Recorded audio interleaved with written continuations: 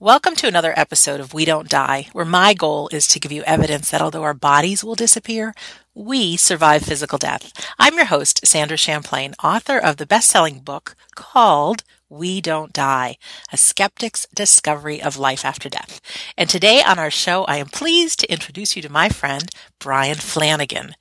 Brian is a decorated police officer with 22 years of service in Connecticut. During his tenure, he was the first detective to be named in town, a position he set up and implemented. He also has been assigned to different functions throughout his career to include the Tolland County Multidisciplinary Team, Missing Persons Team, and Field Training Officer. Besides his career as a law enforcement officer, he was an online adjunct professor for 7 years.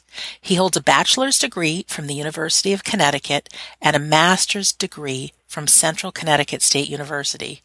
In addition, Brian has been studying the spiritual martial art of Aikido for the past 15 years. Now, what does this amazing man have to do with life after death? Well, we'll find out. So, Brian Flanagan, welcome to We Don't Die Radio. Sandra, good morning. Good morning. Pleasure to be here. My neighbor, you're in Connecticut. I'm in Massachusetts. It's a bright, sunshiny day here. Yep, cold. It's cooler outside, 65 today. Yeah, it feels good, though. Feels good. It does. Yeah. We're recording this in June 9th of 2016, if you end up listening to this 20 years in the future. But that's the day we're on today. So, Brian, thanks for being here. You and I met, gosh, was it 2 years ago, 3 years ago?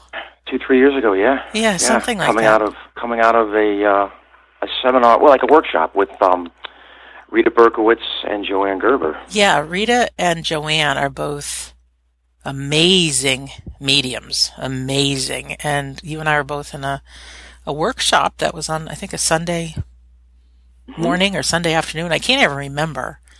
You know, what was weird with the whole thing was you were in a class, I was in a class. You were in, I think it's the front left corner, I was in the back, and we were practicing mediumship. And I felt like I had something to give you, but you know, I didn't know anything about this. This is like one of my first classes, and I left with that workshop ended, and I left. I went to the bathroom, went to get a cup of coffee. It's like an hour and a half, hour 45 minute drive. Everybody was gone, and who's at the coffee machine but Sandra? And that's how we met. Yeah, divine intervention is what it is. It really was. That was a great class because I'd taken a class back in 2005 on mediumship. A lot of my listeners have heard me tell this story, but then I never went on to do anything with it, and I always just left it as something I did once before. And so to be in that class was so awesome because it was like I just wanted to see, do I still have it? Was it all figment of my imagination? And there was just some mind-blowing stuff that was coming. Did that happen to you too? Absolutely. Absolutely. Mm-hmm. I actually think you get to a point where I used to ask myself, am I making this stuff up in my head?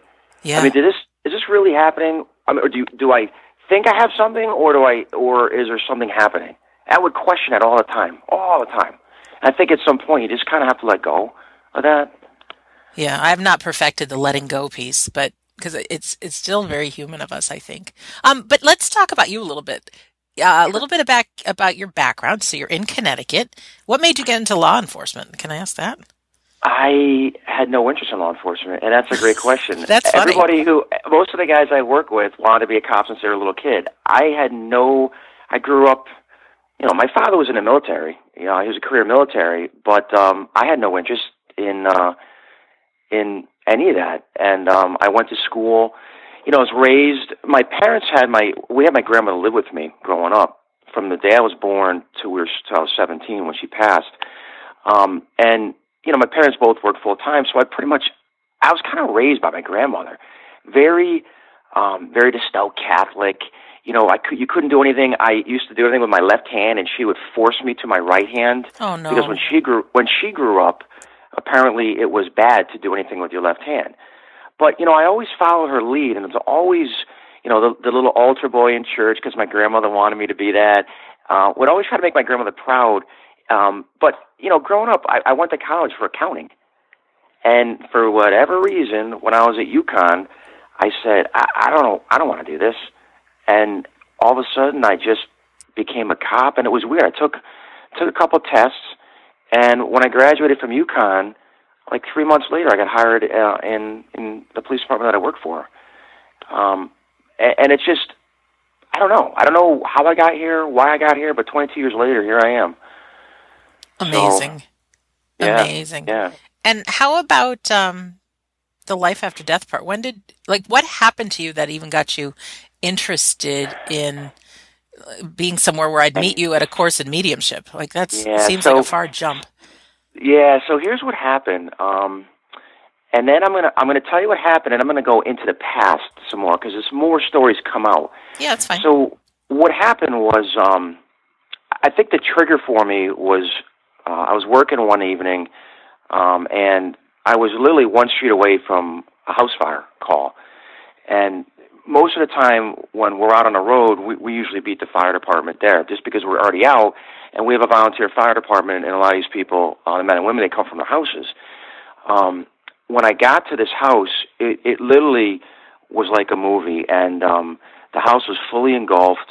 There was electrical wires zipping around the front yard, and I saw a male on a ladder on the side of the house, and he was reaching in, trying to get his child out of the house. So I ended up getting him off the ladder. I mean, it was black, billowing smoke coming out of this house. Wow. I ended up getting him off the ladder, and I went around the back and kicked the door in, and it was, it was like surreal. It was almost like I was in a movie. There were things on fire in the house, and I got to the stairs, and I didn't know how to get up the stairs because the whole stair was on fire. And there's this little boy in a house, and then at this point in time, I heard this. You know the sound of when you try to light a gas grill? You try to light it, it won't light, and also there's this big whoosh noise. Yes, I do. I know that noise. I heard that clear as day, and I'm like, make a decision, there's no way I was going to get up that stairs. It was just fully engulfed. There's no way I could have gotten up those stairs.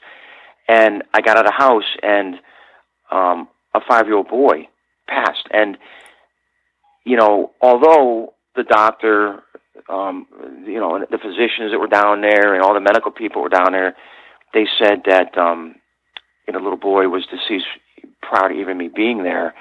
It's something, not only as a police officer, but it's something as a human being you don't want to accept. No. You don't want to accept a failure of not saving a life, especially a young boy. Right. I mean, I have kids that are, my youngest is 9 now, so it's tough. It's real difficult. And so that wasn't the crux of what happened.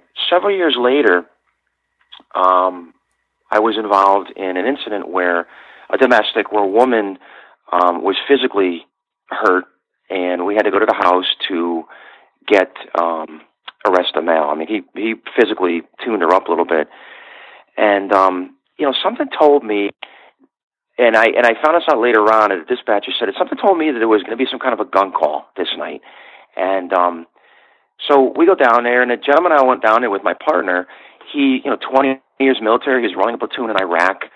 Bronze Star recipient, very sharp guy, and we talked about our approach to the house, the whole 9 yards. Well, we end up going to the house. We end up clearing room by room. He's in there somewhere. We finally get to his bedroom. What my buddy didn't tell me was the door was blocked with a chair. He kicked the door in. This guy is intoxicated, lying on his bed. And what happened was, a friend of mine went into the room, and this was our mistake. We were told there was no weapons. We're both 17-year vets of policing. We should know that there's always going to be a weapon. Mm-hmm. It's just stupid on our part. The guy was faking the whole time. So when my friend went into the room and I went and stepped over the threshold of the bedroom, he pulled a handgun out on me. And I just saw my life literally flash before my eyes, diving to the ground. My partner hit him with a taser. And then when I went to grab the guy, I got electrocuted up to my elbow. Wow. And then he turned the taser off, and when he did, the guy dropped it, but then well, when he got tasered, he dropped the gun, but then when they turned the taser off, he grabbed the gun with his finger on the trigger of the gun. And so now it's this all-out wrestling match with a guy in a room with a gun. After that whole thing happened, things that were kind of easy to me became hard. And so I made the decision, which, you know, being a police officer, you know, you're supposed to be these you know, we see so much, and coming from a small town, with 12 years of my career, you'd work alone. You literally would have no backup. Right. You're used to getting back in the car, and you suck it up, and you move on. And all that stuff gets stuffed down inside you. But, you know, there's something inside me that said I needed to take a step away from policing. And that's when and I took about a month off, maybe a month and a half off of policing, and all this stuff started coming out, all of it, to the point where it was just so weird, Sandra. I felt like, I was like, am I having a nervous breakdown? It was weird. Like, I knew that we were here for love, and that if people didn't get that, they're going to come back here over and over and over again. I had to get a healing. Had to get a healing. And, you know, I'm not wowed by TV and all that stuff, but Pat Longo in Long Island, who at the time, Teresa Caputo, this was Teresa Caputo's healer, mentor. So I drove down with my sister, bawling all the way down there to get a healing from Pat Longo. And she explained to me what was going on. You're empathic, all this stuff. So then it all starts getting interesting. I come back to Connecticut, and there's a mediumship, I don't know what you were, a mediumship show, mediumship group, and it was Joanne Gerber at a place called EastCon in Connecticut. And I'm like, I almost felt compelled, like I wanted to go there. So my wife and I go there. I sit in the very back of the room, and what happened next blew my mind. Joanne is an amazing medium. Mm-hmm. I owe everything to her. Most of these people, they get rushed away. You never have a chance to even talk to these people. Right. You know, a lot of the mediums are any influential person. It seems like they just get. But what I love about a lot of the true mediums, they're just so down to earth, and they're just so grounded and approachable. And so she did like an hour reading for people, and then she took questions and answers, and she started to walk back to the front. And then she said, okay, and she turned around and she said, he will not leave me alone. He has been persistent all day long to me. Who lost, I see an awful lot of smoke, who lost a young boy, who can connect to this? So myself and a woman in front of me, we both raised our hands, and she came back to us and she said, I mean a 5-year-old boy. And I had kept my hand up, and she had mentioned his name, which I don't want to mention, you know, out of respect for the family here, but she had mentioned his name and mentioned, you know, policing before when she was doing other readings, but she didn't know she was cross-linking. Mm-hmm. And she told me things about the house fire, when it was, where he was found, that there's no way. There's no way she would, because this is not only these juvenile records, not only they're sealed stuff. There's no way that she knew this stuff. Right. Absolutely no way that she knew this stuff. And he wanted me to tell his parents that he was fine. He was okay. He was still here. Wow, and, Brian. Right. And I went up to Joanne afterwards, and I remember a woman coming up in line, and she was hysterically crying, and she said, oh my God. Joanne, when she asked what my connection was, she asked me if this was my child, and I said, no, I'm a police officer. She says, I don't want to know. Please don't tell me anything, because that won't validate me if I tell you things. Right. So this woman came up in line, and she was just hysterically crying at it just like mind-blowing. And so I was at a crossroad where, I'm a police officer. Do you just show up at somebody's house and say, hi, I was here 15 years earlier? You know, how are people going to take that? I represent a professional organization. Right. You know, how do you word these things? It got so weirder from here. So Joanne, I asked her a question. I said, things are starting to happen, and I don't understand what's going on with me. So she said, why don't you call me for reading? I'm doing readings coming up. I called, I looked at the prices, and they actually were pretty reasonable, but, money was tight with me at the time, so I emailed the office and I said, I appreciate it. I can't, I'm going to have to not schedule it, because I had originally wrote and asked about the pricing, and next thing I know, Joanne Gerber emails me and says, when can I call you? And I was just kind of blown away. And so she called me and she said, listen, this is for everything you do for everybody else. And you know what's funny? I'm just an everyday person. I'm a nobody. I'm in a profession of service to other people, and it irritates me to no end to see those. There are so many good police officers, men and women, that put the right foot forward every single day, and then you have that 10% out there that use that authority for the power, right. And it's so disheartening to me for everything how I was raised and what I stand for. But Joanne wanted to give back to me, and she told me everything that was going on with me, that I was starting to unfold. And then she put me in touch. She says, listen, I want you to talk to one of two people. I'll give you both their information. One was John Holland. Now, I didn't know anything about these people. John Holland was a friend of Joanne Gerber. I mean, New York Times best-selling author, unbelievable medium. Exactly. I mean, unbelievable. She put me in touch with him. And then there's another gentleman, Chuck Bergman. Chuck Bergman was a retired police officer out of Salem, Massachusetts. He's known as the psychic cop. He's been on the A&E, the Biography Channel, the History Channel. The guy is he's jaw-dropping amazing, just amazing. And I became I called Chuck and became friends with him. And in sharing his stories as a police officer of the things that have been going on with me, it was just mind-blowing. Then, backing up to the house fire itself, that, bring it into my mother decides that she wants to tell me, hey, I forgot to tell you, when you were a kid, there was an incident that happened with you. What do you mean, Ma? Yeah. Well, when you were a child, you came running out of the room, terrified that there was a woman in the room talking to you. And I said, come on, Ma. I mean, first off, I never heard this story before in my life. She said, Brian, she was with one of her girlfriends at the time, and they went into the room, and there was nobody there. And I said, well, I was a kid. Kids do kid things. Kids make up things. She said, you weren't that kind of a kid. And actually, I thought you were going to become a priest at the end of this. Wow. She said, I swear I thought you were having a conversation with the Virgin Mary. I don't know who, and so every once in a while I'll quiz her. I'll be like, okay, so remember that story, to see if it changed any, and it You're funny. It's always that's my policing, and it's always the same, but it just went from there where I just couldn't get enough of this stuff. I couldn't read enough books. Things started happening before they happened. I mean, to the tune where it was just silly. It was getting out of control. Even I was involved in a police-involved shooting.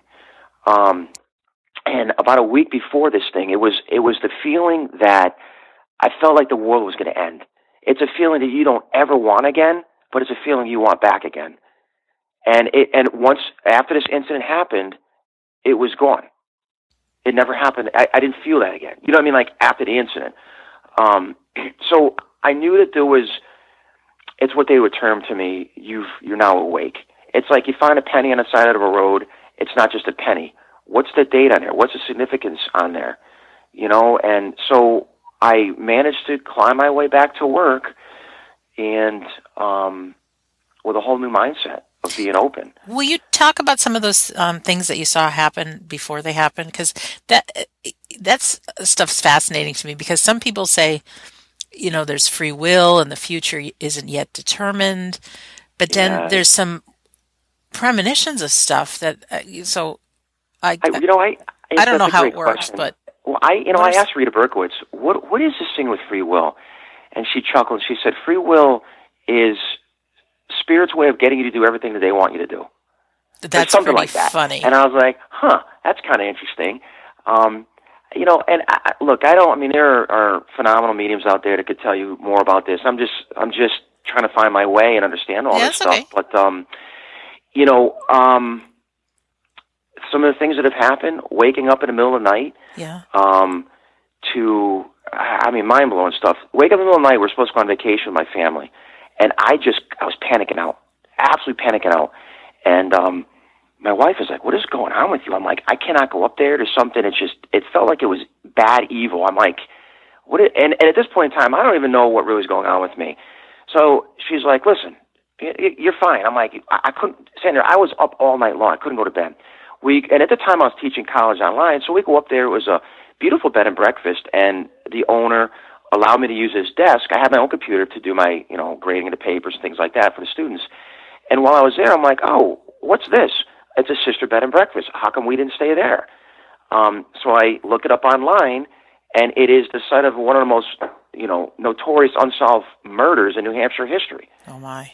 The Dana place. And actually, I went out to dinner a couple of days ago with another couple, friends of ours, who stayed there and was telling me some of the freakiest things that happened. Like, the fire alarm went off in the middle of the night. They went out of the room. The door locked and deadbolted on them. They couldn't get back in the room. It was, like, bizarre. From what I'm understanding, the place burned down, but there was that.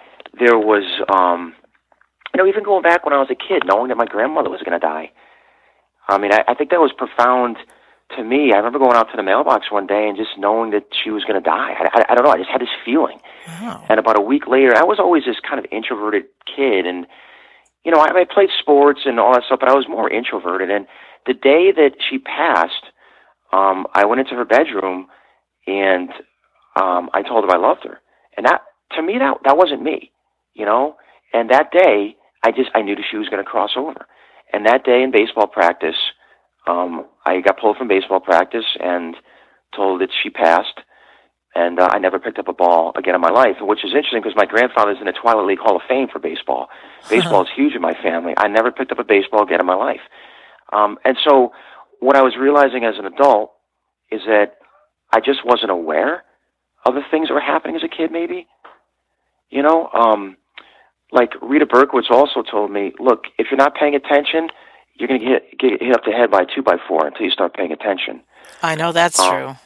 Mm-hmm. Yeah, I mean, it's just, there's so many things. I remember a guy who I used to work with, he volunteered at, delivering court paperwork, and he had been gone for about a year, and for whatever reason, I had the most profound dream with him. Came up to me, gave me a big hug. I said, how you doing? I'm not doing well, Brian. I'm not doing well. I'm sick. And as soon as I woke up, I called the police department. I said, you need to find out what's going on with him. Within a month, his cancer had come back. Within a month, he had passed. And I spoke to somebody that said that's what souls do to prepare you that they're going to be crossing over. And the list goes on and on and on.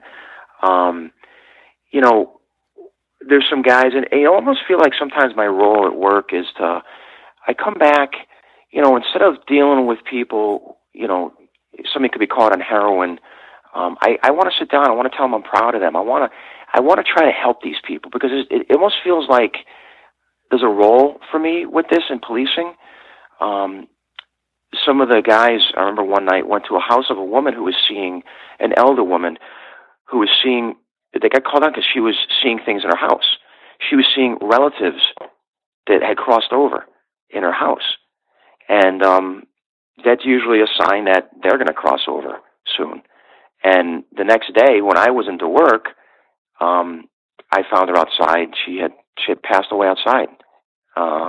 And so I talked to some of the officers down at the house that night, and I asked them, I'm like, what was she saying? They said, well, she was pointing and saying, don't you see my sister right there? Don't you see my father? He's right there. Wow. You can't see him?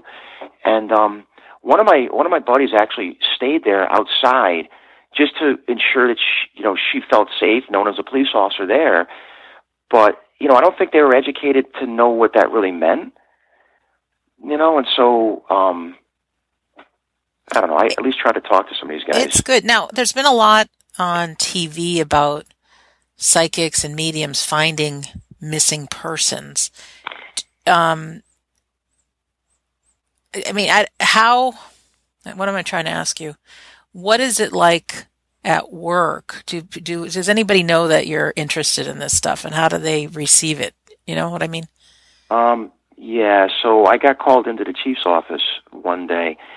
So we're an accredited agency. In other words, it's like a nationally standardized, state, national, recognized for policies, procedures. You Mm-hmm. have to have your ducks in a row. Right. And so the chief, he'll constantly send out, updates online through training. You have to read and sign, you understand it and whatnot. And I was just buried at work, and I just kept getting a feeling, and this is mundane stuff, kept getting a feeling that, I need to do this stuff. So I went into work. I said to one of the guys, hey, have you been on Power DMS? I really need to get on there and do this stuff. Well, I got called in the chief's office, and he said, this was really stupid. We're talking about Power DMS and how I need to get on there and update my stuff. I'm like, yeah, I know, Chief. I knew you were going to say that to me. And then so the state of Connecticut at that time had a policy change which would affect domestic violence cases we would go to, and we had a lot of group homes in towns which would affect that.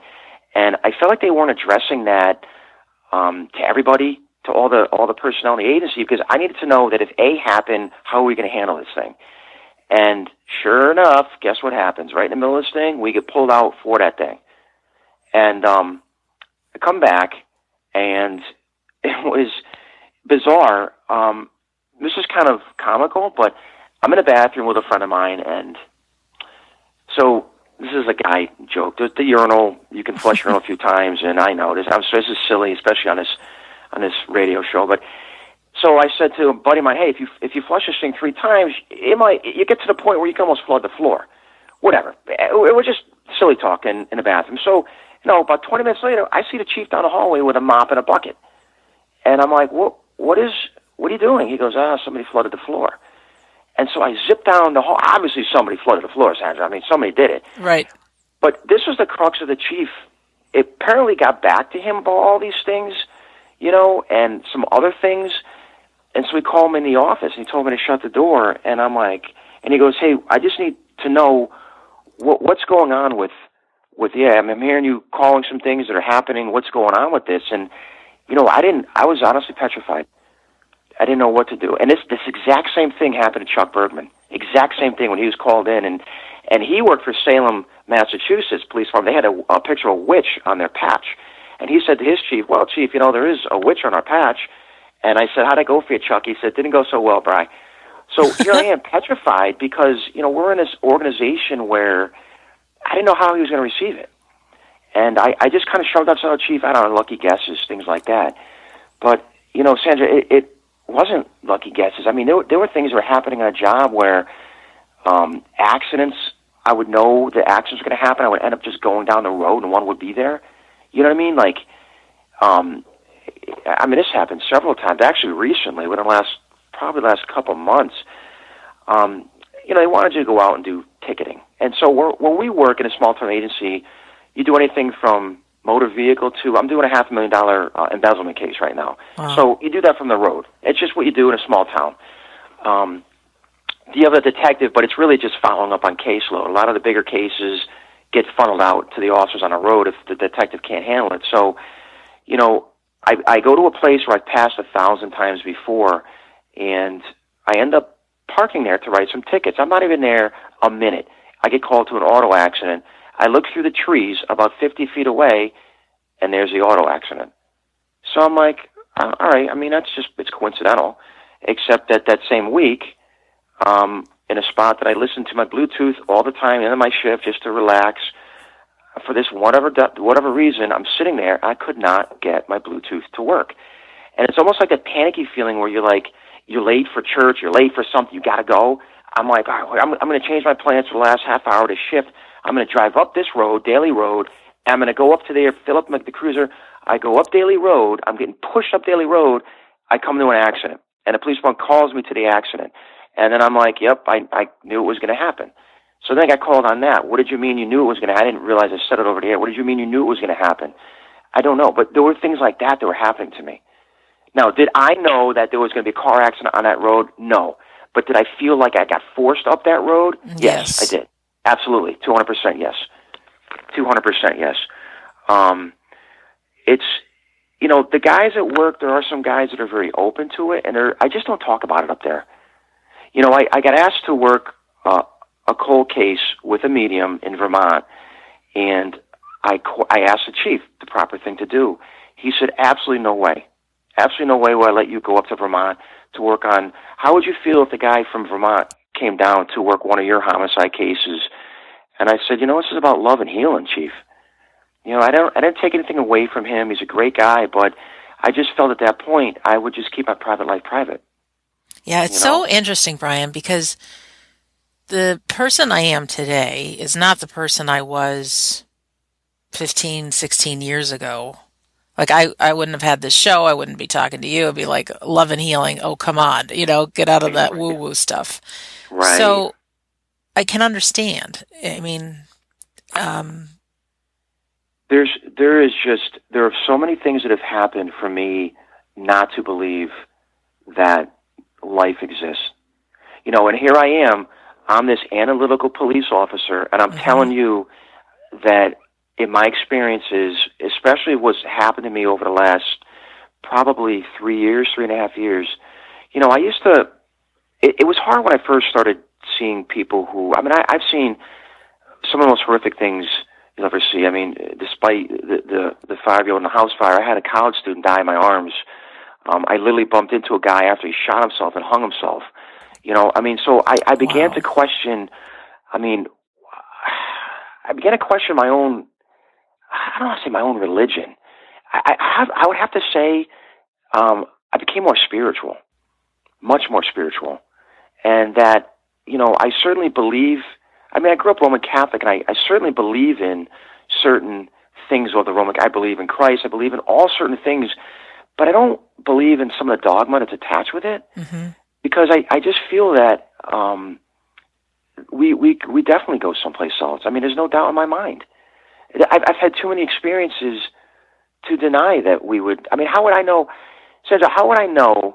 And this, I had a rider with me one time. I get called to back up a police officer 20 minutes away, and it's about 11 o'clock at night, and I had a friend of mine riding with me. I turned the car around. Now my windows were up. I smelled the most distinct smell of marijuana. It made me stop, unroll the window. I even got out of the car, and I said to my rider, "You don't smell that?" He goes, "Smell what?" I said, the marijuana. You don't smell that? And he kind of like half looked at me. Drive 15 minutes all the way over the other end of town, and the officer's like, "Hey, no, this guy's drunk, but let me tell you, because we don't really get marijuana. We don't really get too much of that." And he said it was like a Cheech and Chong movie with the marijuana billowing out of the car. He goes, "I couldn't believe how much weed was coming out of the car." My rider didn't know what to say. He just freaked out. How would I have this information? There's no way I would have this information. Yeah, we are so much more powerful than we know. And a lot of people talk about we all have guides. We have people whispering in our ears. And I believe it's all true. And whether we want to pay attention to it or not, that's where the question is. And I think like you and me are both on a path, not really certain where it's all going to go. Correct. I just got back from a medium course myself and a week in the UK, and I don't know, am I meant to be a medium? What am I meant to do? Because my day job, as many people know, is I work with race car teams, and I'm a chef. I run a catering company with my mom. Is that always in the future? Is it going to shift? And you and I spoke a couple minutes before we started recording, just the fact that I think this is advice for all of us, because there's so many people that are interested in this, but to what degree and what's going to happen is someone told me at this Arthur Findlay school that it's not really up to us exactly what we're meant to do with our gifts. And like you had said, that they'll keep knocking, or however you said that. What did you say? Like Rita said, they'll hit you in the head with a 2x4. Yeah, hit you in the head with a 2x4. Yeah, if you're meant to be on a path, it's going to happen. So, my best advice is keep doing what we're doing, keep being involved, and if the right time comes for something new to come in, it will, Well, I went. The little boy who passed. I went against my supervisor's wishes. I had to go down to the house. Going back to that story, had to go down to the house, and I went down there. I knocked on the door, and I asked if he was, Mr. So-and-so, and he says, I am. And I said, I said, are you the father of? And he said, I am.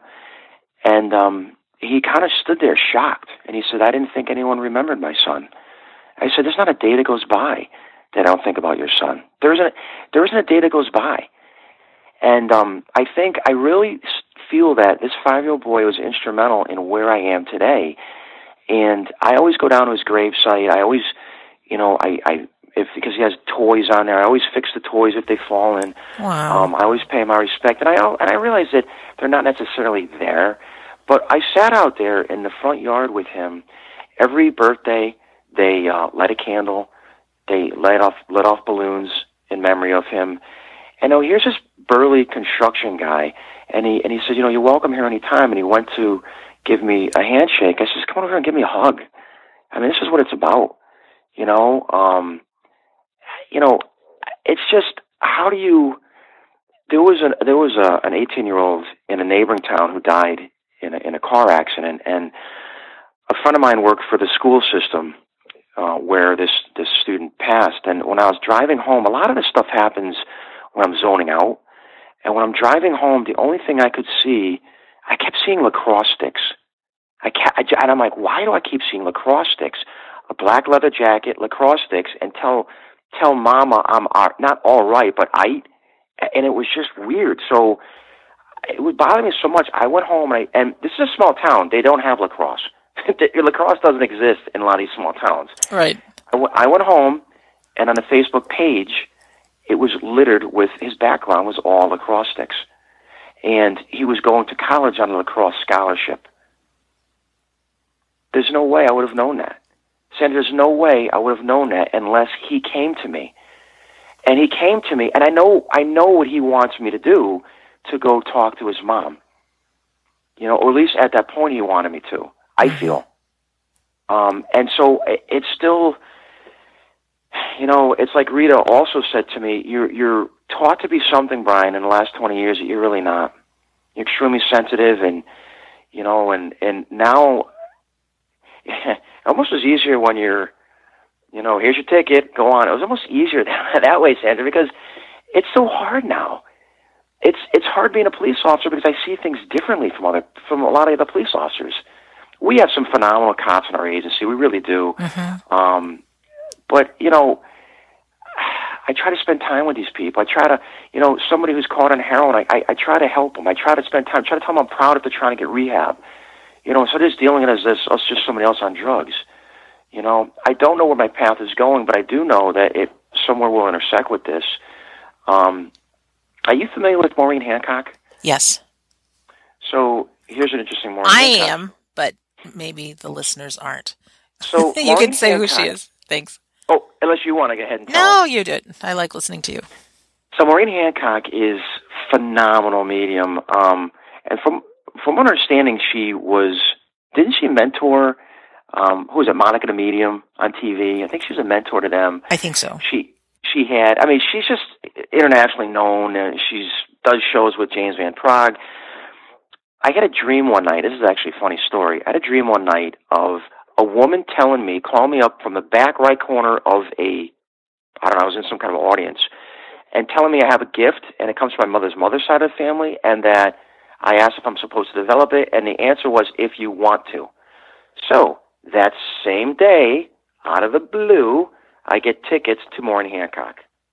It happens to be coming to Hartford, Connecticut. Mm-hmm. So I go down to the Hilton. I'm taking my mother this time. I'm going to go down to the Hilton. I go down to the Hilton, and this is another thing that will tell you that I know that we continue in life. There's no doubt in my mind that life continues. So go out down to the Hilton. I'm going to be an hour early. Except, who would have known? There's 2 Hiltons in Hartford. Oh no! I'm like, who the heck would think there's 2 of the same hotels, like 3 blocks away? And I had written on my phone, because I started at this point in time, I don't know if it was Joanne or Rita or somebody saying, start journaling. So I started to journal, and probably Chuck mentioned it too to me. And so I started journaling, and I had written this thing in there. But I completely forgot about it. So we're running late. I get down to the correct Hilton, and I'm pretty sure that was the name of the hotel. I get down there. I'm in the right back corner of the room, but not realizing what I'm doing. One of my coworkers was actually there. One of our females, she was there, and Maureen comes right over. Who lost a little boy? So now I'm just like raising my hand. She calls me and my mother up on a stage, and she calls it Hugs from Heaven. She told me everything. She pretty much said everything that Joanne did, and then she got a little bit more in detail about the little boy. About the little boy. Okay. I mean, oh yeah. She threw out his name. She said, "What are you telling me? What are you telling me?" And she said, I don't want you saying anything. This is what she said to me. What are you saying? And then she came out, and I almost fell out, and my coworker almost fell out of her chair in like the second row. She almost fell out of her chair because I winked at her, and I said, there's no way she's going to, a woman from Boston, I'm from Connecticut, I've never met Maureen Hancock a day in my life, spur of the moment, there's no way she's going to name him. She named him. She told me his name. She said, slow down. What are you saying to me? Slow down. She told me his name. Amazing. And at that point in time, I realized this, you know what? Out of all the experiences that I've had, and a lot of these things are precognitive dreams or psychic experiences. The medium experiences could be this high school student coming to me with a lacrosse. There's no way. But when this little boy says who he is to her, mm-hmm.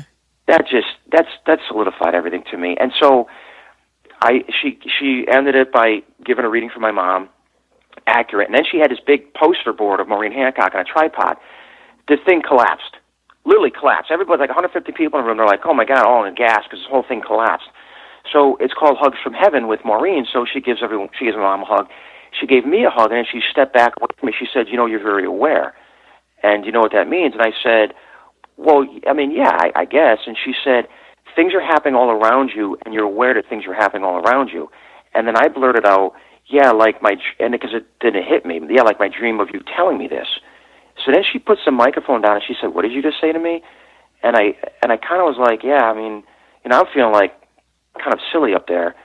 Like, and I showed her the phone, and my mother's like, yeah, we're talking on our way over here. So then she gives me the mic, and she tells me to address the audience. I'm standing here in front of 150 people. I don't know what to say to these people. And I just beat feet out of there to call Chuck from near the elevators, and I'm like, oh my God, this is just getting weirder and weirder and weirder. But, as a police officer, I'm supposed to be analytical. But there's just too many experiences. It's almost like I'm awake now. And I don't know where this path is going, but that's okay. Because I think that it's going to, as I sort of practically went up to church the other day, they thought there was something wrong when a police officer showed up to the church. And I said, yeah, I just want to go in here and say a prayer if you don't mind. Like, oh, absolutely. I just went in and said a prayer that, I'm putting it in God's hands. He can steer. I can't be worried about where I'm going, where this is going. Do I have to be analytical every day, and then I have to let go of the analytical part to connect? It's just I just got to let go. Yeah. And drive the car. I can't do it anymore. I can't drive it anymore. If you want me to go on a certain path, whatever you want me to do, if I'm supposed to be there. I love that. God can steer, and you just drive. Sometimes you asked about free will before, and sometimes I wonder if, and I'm sure people will debate this with me, maybe it's just my interpretation, you come to a fork in a road, and there's a Y. You could go left, you could go right. I don't know. I mean, I think that people can make choices in life, and I think that if you go right, it might be a longer path than if you went left, but I think you're going to still end up at the same spot. I don't know. I mean, I don't know if it was Carol Lynn who said that she doesn't, and I don't want to misquote her, doesn't necessarily believe of all things we're here to learn lessons with everything that happens. I don't know. I'm not certainly anywhere near as well rounded as her to even make that judgment or that call. But I think that whatever path we're supposed to be in, I think eventually we're going to be there. Yeah. Brian. Oh, go ahead. I don't want to interrupt. No, go ahead, Sandra. Well, I'm just wondering what you are doing now to continue your studying and what you're passionate about, and like how are you, maybe privately, moving forward to learn? Yeah. So right now, I'm taking classes with a woman named Karen Hollis, who's in Rocky Hill, Connecticut. Fabulous medium. She's part of a ghost hunting team. She's been on The Haunting. I don't watch to Discovery Channel, that stuff. But she's been on there a few times. But she's just another woman who's very grounded, down to earth. Mm-hmm. So I almost feel like if I don't do classes, I feel lost. So Rita retired. Rita Berkowitz retired, mm-hmm. and she took some time off, and now she's back. I just got accepted into a class with her. It's a year-long program, a mediumship program with her, starting in the fall. So I'm continuing, privately I'm continuing my path, to learn as much as I can and, to learn to stay open and to push this forward.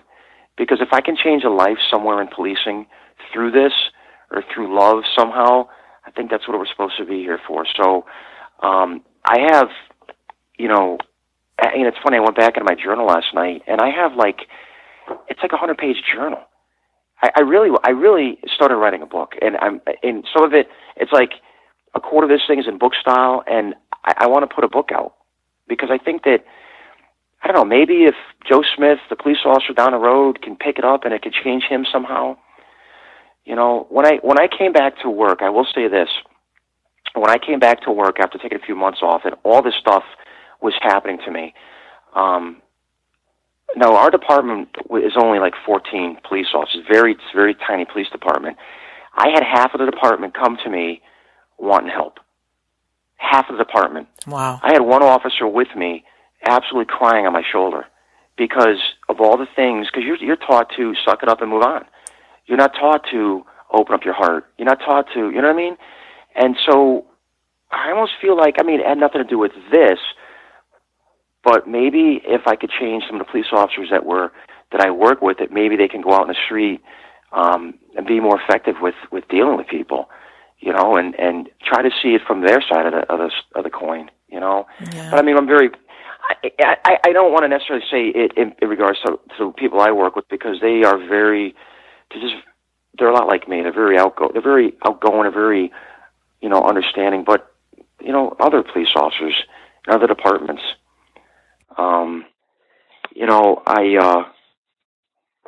I just want to pay it forward, Sandra, is what I want to do. Yeah, and you shall, and it is time to get the book written and out there, and you never know, and people often say if you can just help one life, and there's so many more that you do, and I think as human beings, we're all afraid, or many of us are afraid, that if we really tell people what we're interested in, what we're up to, people will think we're crazy. So if you're around a bunch of other police officers and they brush you off and laugh.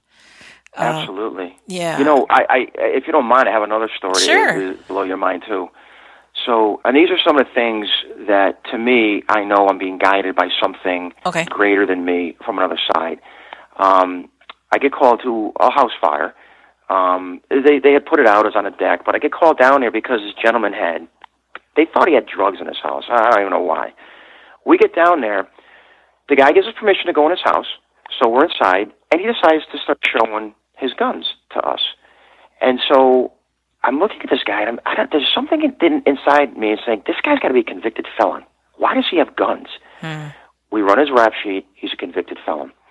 So we were absolutely getting slammed that night with calls. We had calls stacked. So I was running a shift because there wasn't a sergeant. The senior guy has to run a shift. So what ended up happening was I seized all his weapons, and I pulled him aside, and I was going to say to him, listen, I'm going to take your weapons. Yes, I'm going to have to do an arrest warrant for you for being a convicted felon in possession of firearms, which obviously you can't do, but I'm not going to arrest you right here on the spot because there's just too many calls that are stacked. I had a burglary call that was pending and just a lot of other calls.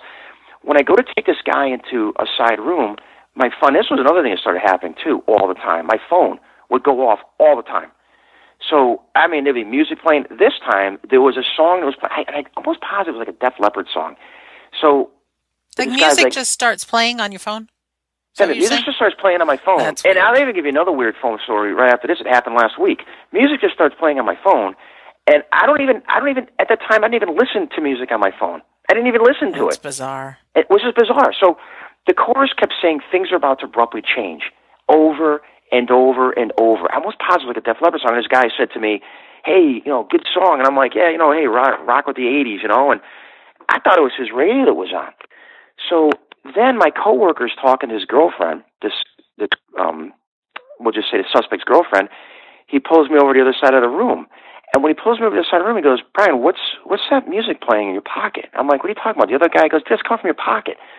At this point in time, I'm like, you got to be kidding me. So now it's called being aware. Things are about to abruptly change. Watch what's going to happen, Sandra. I knew it was going to happen. I knew that I wasn't just going to take his guns and do an arrest warrant for him. I knew I was going to do 180 and have to arrest him right then and there. Well, lo and behold, I pull out my phone, and yes, it's playing music. I have no idea why. I know something's going to change abruptly.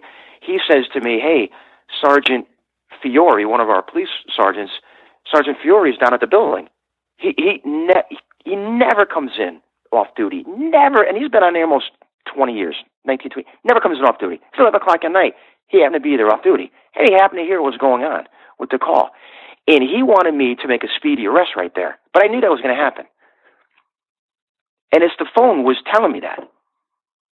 Yeah, the phone and your instincts. About am I being open about it? I mean, you can't make this stuff up. No. What's your last story? And then we're going to tie it up. Quick. Yep, okay. Last story real quick was last week when I came home from a martial art class, pocket dialed a friend of mine. I pocket dialed a friend of mine. I'm like, oops, sorry, hung up. He called me, says, hey, listen, at the time that you called, I said, I didn't mean to pocket dial. He goes, at the time you called, I was just had your favorite coffee in hand, something silly. I'm like, yeah, I'll see you in the morning. So I go take a shower, and I'm going to text a group of friends of mine saying, hey, it was a good class tonight. And when I went to text the group of friends of mine, there was a text already started in this kid's name. And I don't talk to him really outside, so I'm like, okay, so now you're aware that there is something from the other side that they want me to talk to him about. Earlier that day, when I FaceTimed my mother, it FaceTimed some woman I've never heard of in my life. So go to work the next morning, we're talking, myself and my coworker, trying to figure out why, I was supposed to contact him. And then I told him how I FaceTimed my mother and FaceTimed this woman I've never heard of in my life. He went 3 sheets white. He had a doctor appointment with that woman the following week. Oh, it's bizarre. Oh, my gosh. Life continues, Sandra, and I'm going to tell you, people, we really need to be aware and pay attention because our loved ones on the other side, they're trying to communicate with us on a daily basis, be it through songs, be it through a penny, be it through feathers, be it through anything. They're trying to communicate, and if we're just open to it. Yeah. Yep. And one last thing I just want to say is being open to it means you have to quiet your mind a little bit. We are so busy thinking about what we have to do and what we did and what was yesterday and the conversations we have to have. I mean, like our mind never stops. But would you agree, Brian, that when we can quiet that a little and really start paying attention to even the littlest things in our life, that it allows these thoughts and these feelings and things to come through? Meditation is huge. And absolutely. You said earlier when you were zoning out is when some of the stuff comes to you. And that is one of those times. We've all felt it when we're driving and you're just like on autopilot and stuff comes in. Or if you're taking a shower, right? Does that happen to you too? Those quiet moments? I've had faces come to me at night. I've had. I mean, it's usually when you're half awake or you're zoning out is when a lot of stuff happens to me, at least, Yeah, and that's when we're paying more attention. This is interesting. When I took the medium class, we have to, they say we each have a left brain and a right brain, and our left brain is this analytical one that's always thinking and very busy, and is this right, is this wrong, are people going to think I'm nuts, da-da-da-da-da-da. And to actually put that mind away and concentrate on more of your imagination or being in the present moment. And when those images start coming in, those are the ones to focus on, and that strengthens that. Well, Brian, thank you for being here. Absolutely. Wow. I'm so privileged. Glad we got to talk after a few years and catch up and gosh, you're really a gift. You have some phenomenal guests. I worked Sandy Hook after the shooting. I worked with a lot of families down there. And we cannot, as a community, and we cannot, as law enforcement throughout the nation, give back enough to them. And if I can open hearts somewhere through this, then let it start here.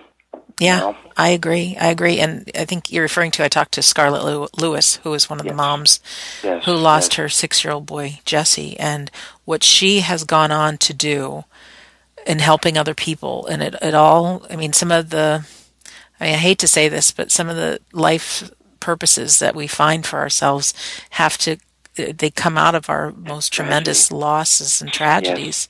Yes. And you just never know. So no matter what pain you might be going through right now, trudge through it. You'll be okay. Our souls crave learning and knowledge and emotions and experience. Some of them are great and some of them really stink. But you are a person, you are a soul that has a human body, and we're in this together for as long as it goes. But like Brian said, life does go on. We will go on. Absolutely. Wow. Absolutely. Without a question or doubt in my mind. Wow. So thank you, Brian. And I also want to thank our listener for being here today and taking your time, your valuable time to listen. I appreciate it. And as a reminder, you may have heard this episode somewhere on the internet, on YouTube, on iTunes, on one of the various places, but I have all the episodes on WeDon'tDieRadio.com, WeDon'tDieRadio.com. And if you would like to read my book for free, there's a button that you can press called the Insiders Club, and I will send you a complimentary PDF file of my book, Why I Believe in Life After Death. And there's also a very healing audio called How to Survive Grief if you are going through a loss. There is help available. So in closing, my name is Sandra Champlain, and I've been your host on We Don't Die Radio. And like I said before, I do believe with all my heart that life is an education for the soul, and that your life here on earth is important. So thank you for listening, and we'll see you soon.